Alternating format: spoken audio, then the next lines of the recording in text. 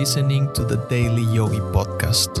Every weekday, I'll share timeless yogi wisdom in bite-sized relatable lessons you can apply immediately to help you expand your perspective on life.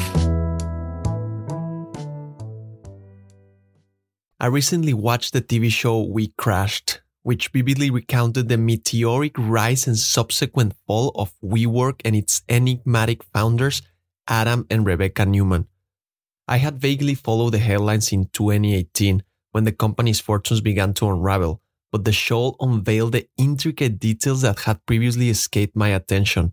What struck me the most was the profound mismanagement, the use of grandiose language, and the ambitious mission that lacked tangible substance. WeWork incessantly repeated its mission was to elevate the world's consciousness. In theory, it's an aspiration that could address many of humanity's challenges. But in practice, it appeared that the company was merely using this novel concept as a tool to secure more funding. The actual business model and company culture had nothing to show for that mission. Heck, even the founders were lacking in higher consciousness, deeply attached to status and material wealth, always looking down condescendingly on other people. They just wanted to be rich, that's all. Could a single company genuinely achieve such a lofty goal? Not in a million years. The collective elevation of consciousness is a task far beyond the capacity of any individual or corporation. The yogi philosophy teaches that humanity's consciousness is in a perpetual state of growth, something that happens automatically. Just look back 100 years and you'll see how much kinder and friendlier we are in comparison.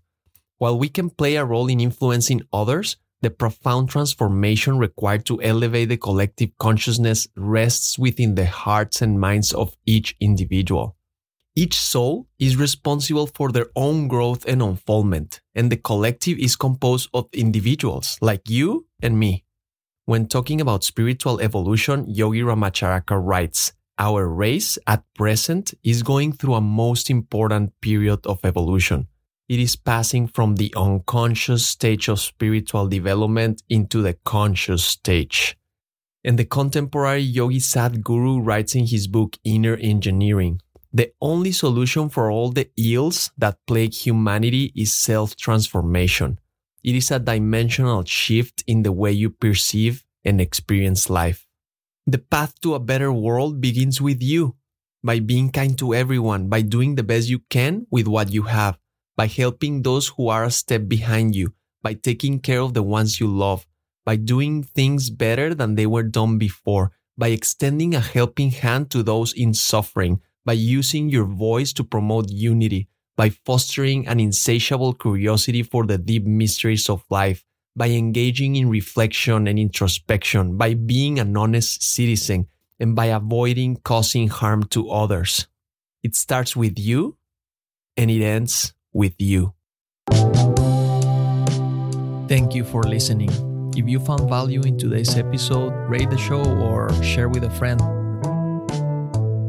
And remember, take this reflection into the silence, and I'll see you next time.